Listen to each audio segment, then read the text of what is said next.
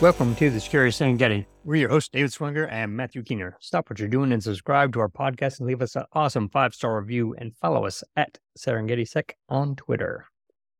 We're here to talk about some recent news headlines and hopefully provide some insight, analysis, and practical application that you can take in the office to help protect your organization.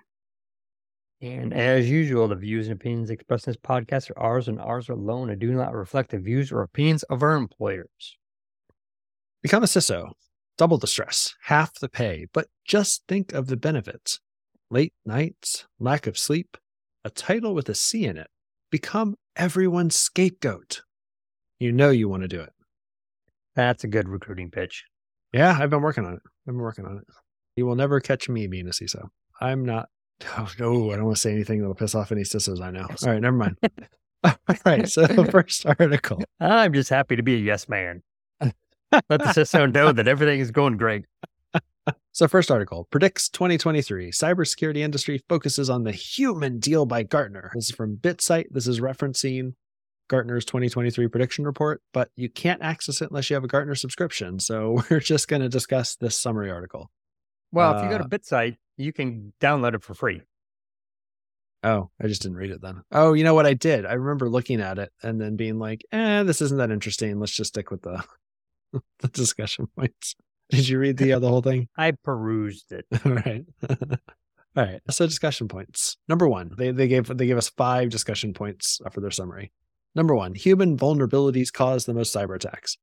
We've discussed this since the beginning of the podcast. Pretty much all security issues are humans as the root cause. Humans clicking on phishing links, humans accepting 2-factor auth requests they didn't make, not patching within a reasonable time frame, reusing passwords, simple passwords, poor hygiene and configuration. They're all human issues. But my therapist says I'm supposed to be vulnerable. And companies are people too, so that makes total sense. Well, they're U.S. persons anyway.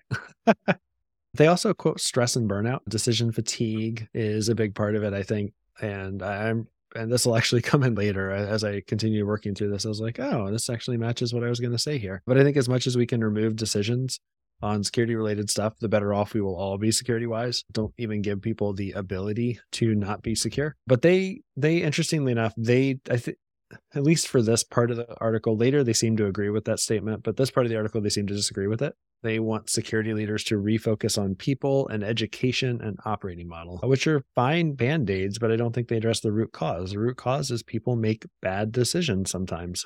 They had an interesting quote here.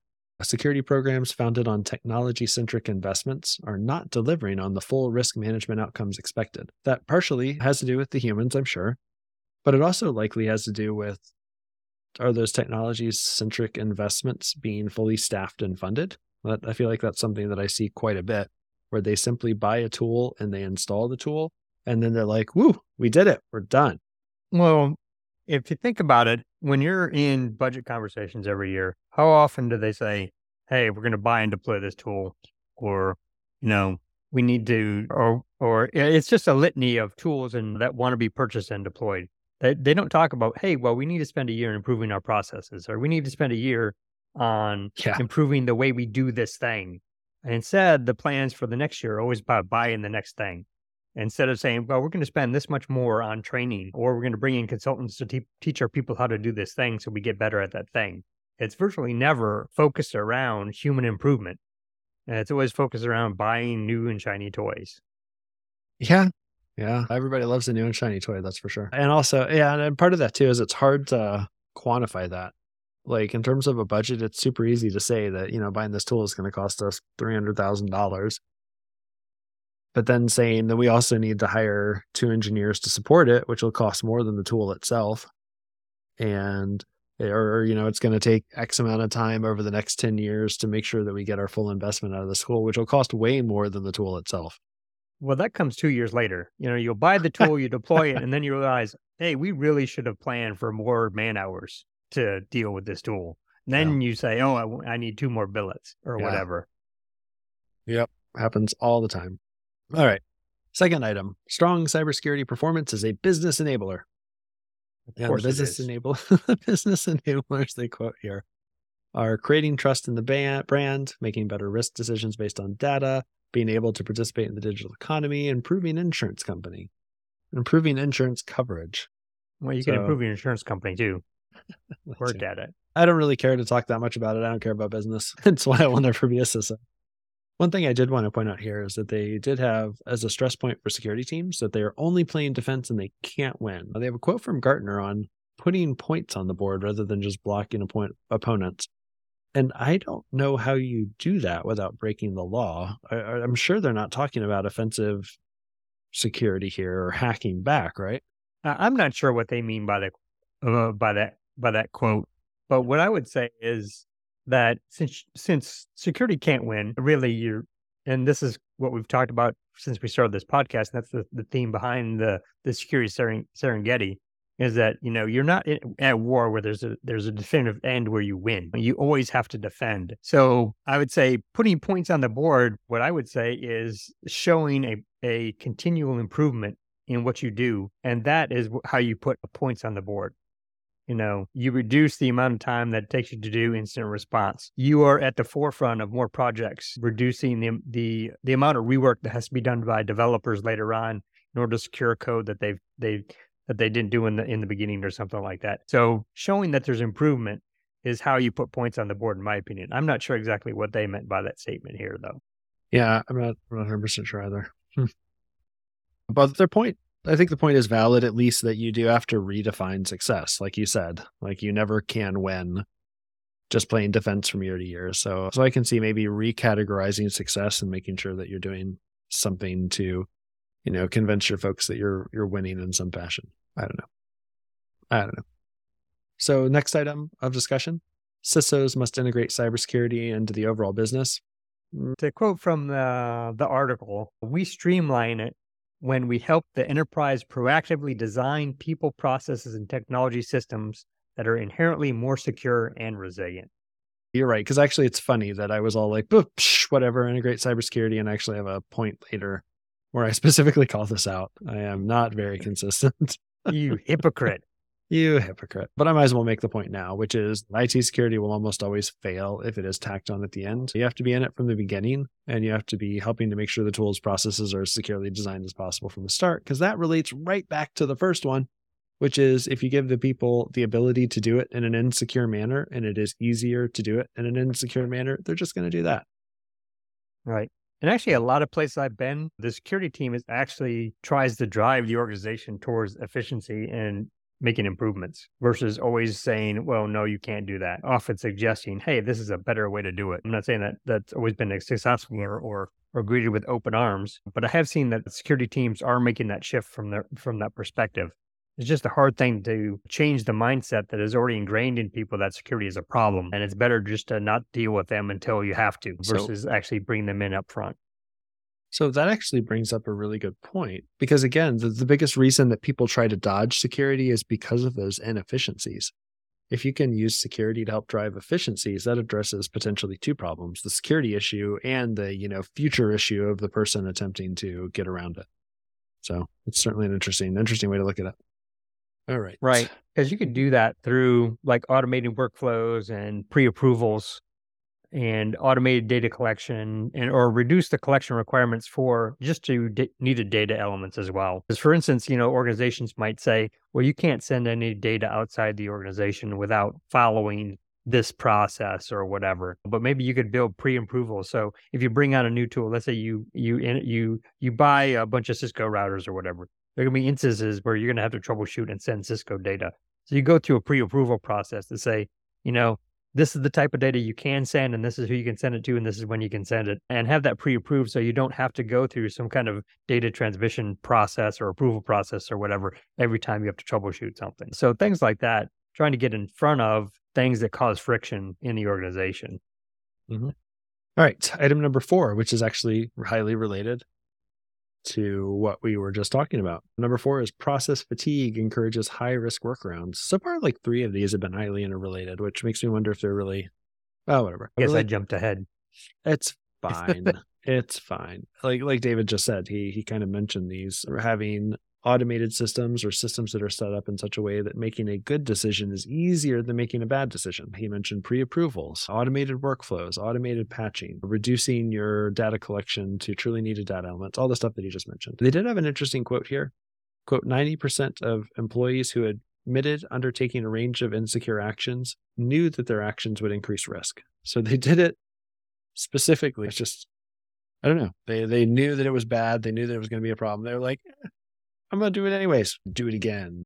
Well, I mean, that's the thing is that, risk, that's a future thing. And whatever they were doing at the moment was a present thing. So they're certainly willing to put off whatever that is to the future. Yeah, we're not very kind to future us's, are we? No, actually, there was some study that said that in the human mind, we see our future selves as strangers and treat them the same. It's an old Seinfeld bit about, nighttime Jerry and morning Jerry. It's a pretty funny bit if you see it. I'm sure you can find it on YouTube. That is, yeah. My future self will handle this. We seem to think a lot of our future selves. All right. Well, we assume that they're better than our present self. Yeah. Would that we treated strangers the same way. Number 5, as the attack surface expands, leaders need more visibility. That seems fair, although that seems pretty self-evident. This does slot nicely into the new expansion of ASM, attack surface monitoring tools and services, which is, helpful. Although, I don't know, you could say that this is contrived as such, depending on how conspiracy theory you are. I mean, this is Gartner. And of course, inventory of software and assets is number 1 and 2 of the top CIS top controls, and inventory of accounts is like number 5, I think. So, yeah, I didn't have anything else to say here either. So why does this matter? Well, it's always interesting to see what the consultants, analysts think is going to be important every year. It's rarely a game changer, but A, it can be insightful, and B, this does help you to anticipate what your CISO and your directors are looking at, because these are the people they tend to lean on for their priorities. What should you do about it? Well, attack surface monitoring is a cool, newish capability that's really come into its own in the last year or so. I should probably look into it if you haven't, and you can tell your director that Gartner said to do it. And then the second point I already mentioned before, which is that IT security almost always fails if you only just stick it on at the end. All right. So the next article is 1 in 4 CISOs want to say sayonara to security. And this comes to us from Dark Reading. Yeah, but it's another Gartner prediction story. Well, they're the only ones that predict the future. You have to rely on them. That's fair. So they predict that 50% of security leaders will change jobs by 2025, and that 1/4 will leave security altogether. That is a lot. They said by 2025. So, but is that much of a prediction? There's a lot of job hopping and promotion. Like when they say security leaders, are they specifically talking CISOs, or are they talking like directors and managers too? I think they leave that purposefully vague. Yeah, because the headline calls out CISOs, but the actual content does not necessarily say that.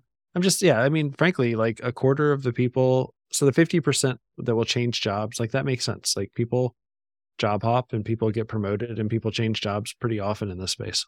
So yeah, and I've always heard that CISO, the amount of time that a CISO spends in any one role is generally between 18 and 36 months anyway. So this just sounds like par for the course, to be honest. I think what's different is just that last point about the 25% are going to get out of the cybersecurity altogether. Yeah, that part is a little surprising.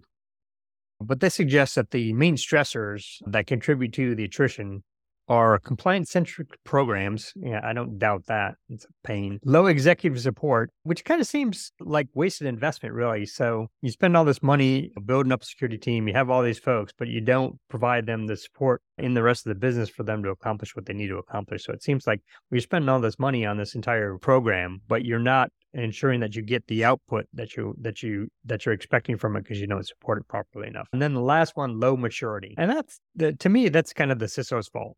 I mean, the CISO should be driving the improvement in maturity. Oh, actually, weren't they talking about overall industry maturity? I think that note may be cut off. When I saw it, I was thinking like individual maturity of the companies, but I mean, no, I think they were referring to the overall low maturity of the entire cybersecurity industry as a whole. Subpar industry level maturity. Yep. I don't know what that means exactly. Like if you're talking about a single company's maturity level, then like I can stick that on a mental model of, capability maturity models.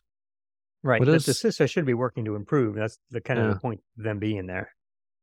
So, but see, it says subpar industry level maturity are all indicators of an organization. So that's why I directed back to the organization. So Hmm. maybe they're saying And maturity compared to the industry. And I don't know. it's just poorly worded then. I can agree with that. But typically they talk about the burnout of the lower level security folks, SOC workers suffering from alert fatigue and things of that nature. But the CISOs, of course, they have different kind of worries that lead them to burnout. High expectations, low support. We just talked about fear of their reputation being damaged should a breach occur, and of course, getting canned from that. Yeah. Do we, are there any other C-level or executives that typically are called out by name? Like if a marketing campaign fails, does the chief marketing officer get called out by name usually? I don't know, but if they had a sales team, the sales exec would get canned if they fail to meet their numbers for sure. Yeah, I was just thinking if there's any other industry where because we're talking about the reputational damage part. Mhm. Because we do tend to like list out the CISO of the company that gets breached and put them in the news article. Huh, I don't know. Maybe it's only because I pay attention to security specifically and I don't pay attention to marketing. Right. Well, we just talked a minute ago about how you can't measure marketing.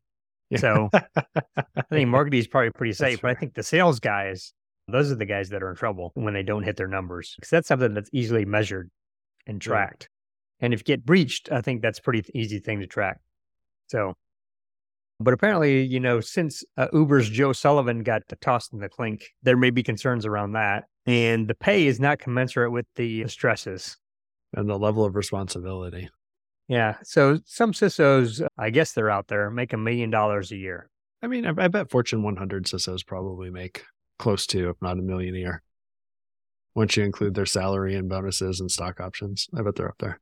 Yeah, it's a nice chunk of change. Yeah. But the median salary is 243, and the top 90% is, when you say top 90%, that's the top 10%, right? Yeah, the Not- 90th percentile. The 90th percentile. I hate Yeah. the way they word that. Sorry. Make almost 300K. And then you add another bonus on top of that of 50 to 100. Yeah, and $400,000 is not a bad haul for a year. And But normally, one Stinger missile, or and you guys and all of our Hellfire. listeners know, all of our listeners know that I would never hesitate to laugh at another executive that wasn't paid enough. But in this case, with inflated security salaries being where they are, I almost do kind of agree that CISOs aren't being paid enough. You can make, as a senior security engineer, the top 10% or the 90th percentile salary is $150,000 rounded. As a security director, it's $217,000. You're telling me that the CISO only makes $80,000 more than a director, but they are solely responsible for everything and they get fired if something goes wrong? Right. Yeah, and just thinking from my experience, you can get by with working 40 to 45 hours in a lot of places as a manager and engineer. But then moving up to a director, now you're expected to, see your evenings and weekends get eaten up. When you're a CISO, when you're a C-level and you're a named officer, you're potentially on all of the time. You're traveling everywhere. You can be fired for this and potentially held legally liable. And you're only making, what is that, 33% more than the director? Right. So, It's yeah. like they're not being paid for their risk. Right. And that's supposed to be the whole point, right? That's the reason that C-levels make so much money. Is it's a high risk, high reward position. They can be held liable. They can be punished for the failures of their company. They're taking all of it on them. But as opposed to CISOs, as opposed to like CEOs who are making $50 million, like I'm not saying that CISOs should be paid $20 million, but $1 million a year seems like a reasonable reward for potentially going to jail. It's not bad.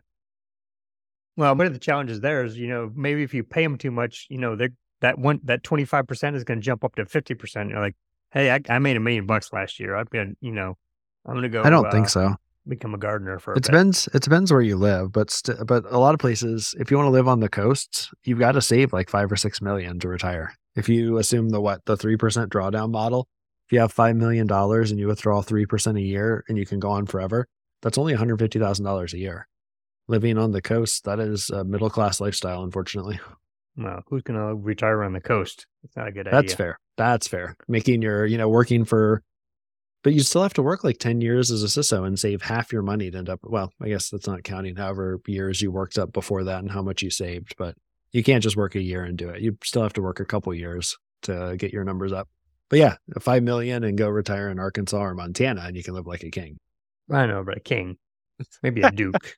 A duke.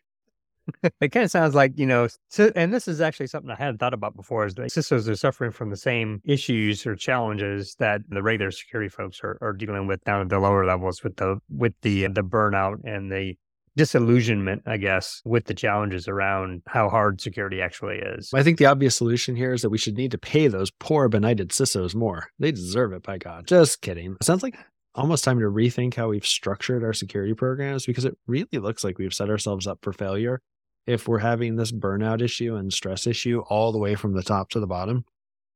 Well, I think for security, I think it would really benefit more security folks to study stoicism a bit. And because it kind of sets the tone for realizing that, like we talked about before, you can't win. Yeah. You can't win at life. Everybody dies. Right. So you have to be able to live with what happens. And, that's really kind of part of the core of the Stoic philosophy, or the Stoic philosophy, is being able to accept what you can't change and the challenges with that. What's important is your reaction to how things happen. Right. Another thing, I think, at least as far as being in management in security, you have to really set your own work-life balance. Unless you've got a boss that's really all over you, you're the one that's actually pushing yourself to eat up your nights and weekends. And I think you can do better to set your own boundaries than you think you have. I think most of the management folks actually push themselves and wreck their own work-life balance. It's not their bosses that are doing that. And you can set boundaries and expectations with your boss as well, so that you achieve that what your expectations are, and not have your entire life consumed by your job. Wait, I can? God damn it. I was talking about people in management, Matt. I mean, you're right, though, because work is just going to pull as much as it can out of you. If you give it more and then it's going to ask for more, and it's going to keep asking for more. So, yeah, it's like a highway. You add another lane, you get that lane filled with traffic, Yeah. All right. Next one is GoDaddy. Hacker stole source code, installed malware, and multi-year breach. For as juicy as the title is, there was a startling lack of information in here. He has had 3 separate breaches in the past 4 years, and they are now suggesting they were all linked. This article is from Bleeping Computer, but there was another one from the Register, and there's been a whole bunch of articles about this one in the last couple of weeks. Wait, let's get to the punchline. It was the Russians. It was the Russians. October 2019 was the first one, which was disclosed in March 2020. 28,000 customers were breached by an attacker using web hosting account credentials. November 2021, they disclosed that 1.2 million managed WordPress customers were affected. Attackers used a compromised password to access the hosting environment. I assume at like a super admin level or at a hypervisor level. And then in December 2022, customers were reporting their sites were being used to redirect to malware domains. Apparently, the attacker accessed their cPanel environment and installed malware that had intermittent redirects to malware domains to make it harder to track down. So, oh, that's smart. Yeah, that's interesting. Yeah, it's a lot harder to troubleshoot if it only happens, 1 in 1,000 times or something. They didn't say how long it took them to actually figure that one out, but I imagine it was painful because they did mention they tried to reproduce the issue and couldn't. Mm-hmm. Right. So, discussion points. Were these 3 separate breaches by the same actors? That's what they're implying. Or was this one long breach and they just never found root cause or the original backdoor? I find it a little weird that they were targeted 3 separate times by the same actor. Well, it could be kind of like we talked about with the LastPass breach, where whatever they achieved in the first one cascaded into the second and third ones. Yeah, that makes a lot of sense. That makes more sense to me than keeping. Although, if they are truly a group that targets hosting companies, as they say, then there's only so many hosting companies. But I don't know. Yeah, and I think GoDaddy might be the largest. Yeah, it's possible they found 3 completely different. So GoDaddy would be a prime target. Compromise one target, get access to millions of companies and sites. Although one thing that I thought was kind of weird here was if you're good enough to compromise them this thoroughly in 3 different ways, assuming it's 3 different ways, why waste it on malware redirections? They said that, quote, this was a sophisticated and organized group targeting hosting services like GoDaddy, and, quote, their apparent goal is to infect websites and servers with malware for phishing campaigns malware distribution, and other malicious activities. I mean, what would you do if you had access to millions of websites? I don't know. I wouldn't call. I don't know. I suppose you could be sophisticated and short-sighted, and not really realize the potential of what you've got. Is the dog can be fast enough to catch the car, but doesn't know what to do with it when he's got it. Could be the same thing with these guys. I guess it wouldn't preclude them from being sophisticated just because they did something stupid with it. And I don't know that I realize believe the full value of it. Yeah, I don't know that I believe whenever anybody says sophisticated. That's just the watchword they always use to mean we couldn't stop them. Yeah. Everybody's an APT because you couldn't possibly prevent against an APT or a state-sponsored attacker, right? I was thinking about it. So, although one thing about this, yeah, sure, you have access to possibly millions of websites, but a lot of them are, your church website and stuff like that. But I think what I would do is I'd sell this to someone else and let them take the heat. I'd be the access broker, and then that way, when that person messed up, it would get tracked back to that person. Right.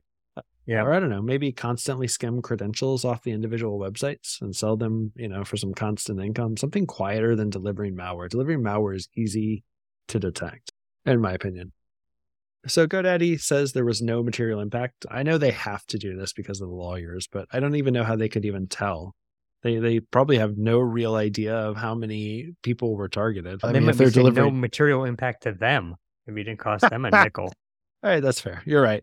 There's no material impact to GoDaddy. All right, so why does this matter? Who does your company use for hosting? And how much impact would there be if an attacker gained access to it? Just like we outsource everything else, we outsource our hosting of our websites, hosting of our servers. Well, what did we see the other week? Someone lost their entire Office 360 or Office, their hosted Exchange environment. I don't remember which company that was, but do you have a backup, restoration, or migration plan if your hosting provider is compromised? How quickly could you get back up and running?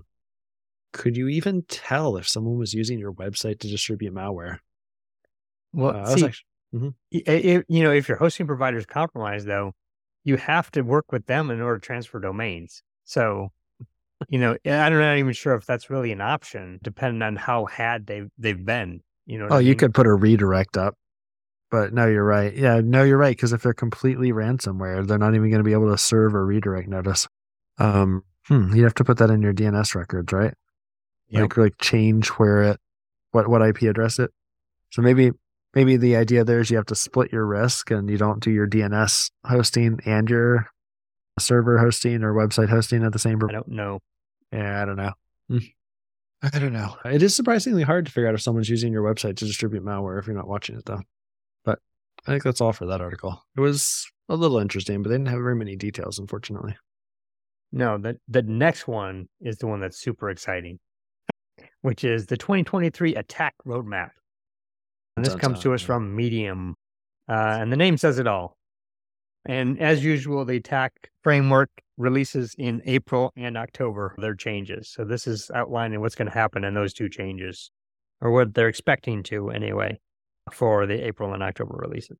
Yeah, looks interesting. They laid out a bunch of areas where they're going to be working on improving things. They called out Linux, for example, as a focus for 2023, where they're going to be providing new sub-techniques, new updated procedures, and focusing on other than on-prem Linux items, which implies to me like ICS stuff and serverless stuff potentially, which would be really cool. Yeah, they did mention cloud in the article, but it was kind of vague generalities about it. We're going to do stuff with cloud, so they may be talking about stuff there as well. Yeah, I don't know. They also mentioned one of their other focus areas. Oh, they did. They also commented that Linux attacks tend to be underreported compared to Windows. They're probably also under-detected compared to Windows. The next focus area is defensive coverage. They're going to be adding more specifics on collection of data relative to detections with, quote, more in-depth look at data collection, analyzation, which I know that was a real word, and identification of a given technique. Researching new preventions. They have broad guidance right now in detection. So if you go into an attack technique and you click on the detection bit, it will give you kind of a sentence or two about, look for modifications to Active Directory objects. But unless you really know Active Directory, that's not incredibly helpful, unfortunately. So I think they're going to be adding some more details to that. And I also feel like there's a ton of duplicate work going on right now. We've talked about this before, where every company writes up its own rule to detect, say, an email compromise. And surely there are no doubt subtleties between companies. One is using Office 365 and one is using Oracle or whatever ancient technology some companies are still using. But we need Lotus. way more Lotus Notes.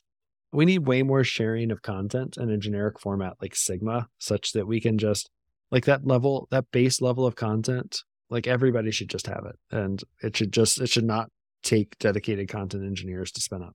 And, Splunk is adding that, and a lot of people are outsourcing that to the MSSPs, which is good, but I think we could do a lot better. So they're also adding stuff for ICS with more cross-domain mappings and changing the assets to include industries, interrelations, and how they fit into the existing structure.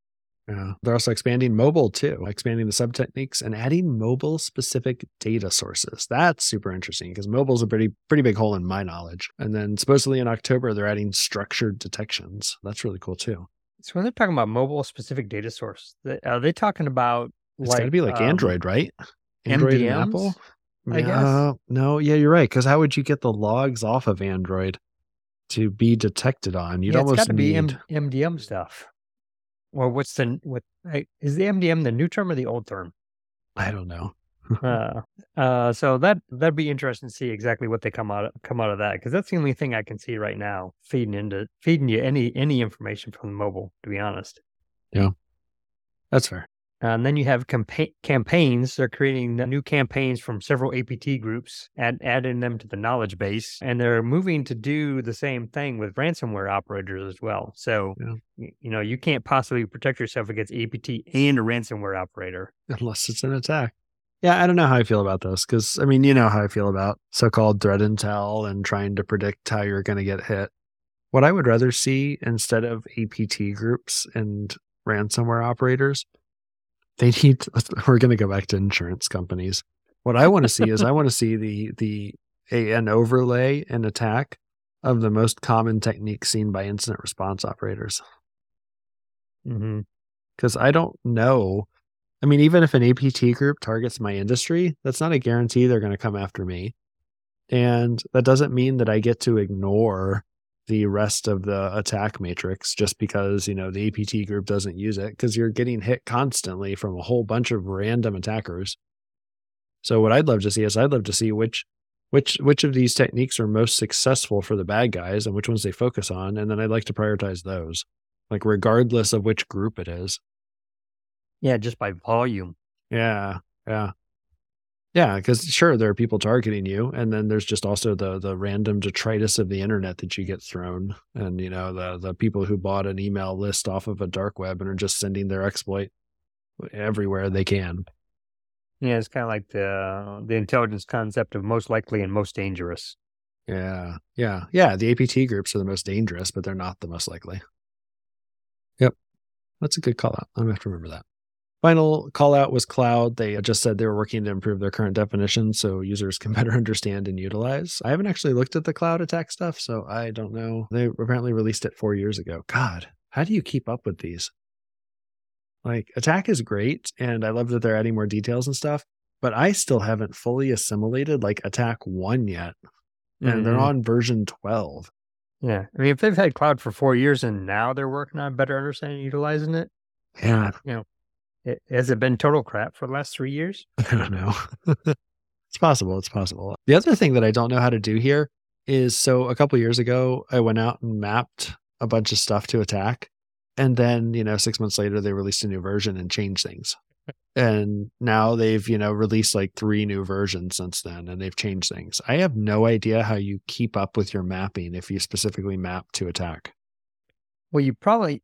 I don't know. Maybe it's something you have to build your own navigator, build your own navigator system at on-prem or wherever you're hosting your stuff at. If only we had an AI that could do this. But the thing is, if you build your own navigator, does that get automatic updates so that the framework gets updated with I don't know, but changes? This actually is a problem that could be solved via API. They could have a translation API where if you put in the old one, it spits out the new one.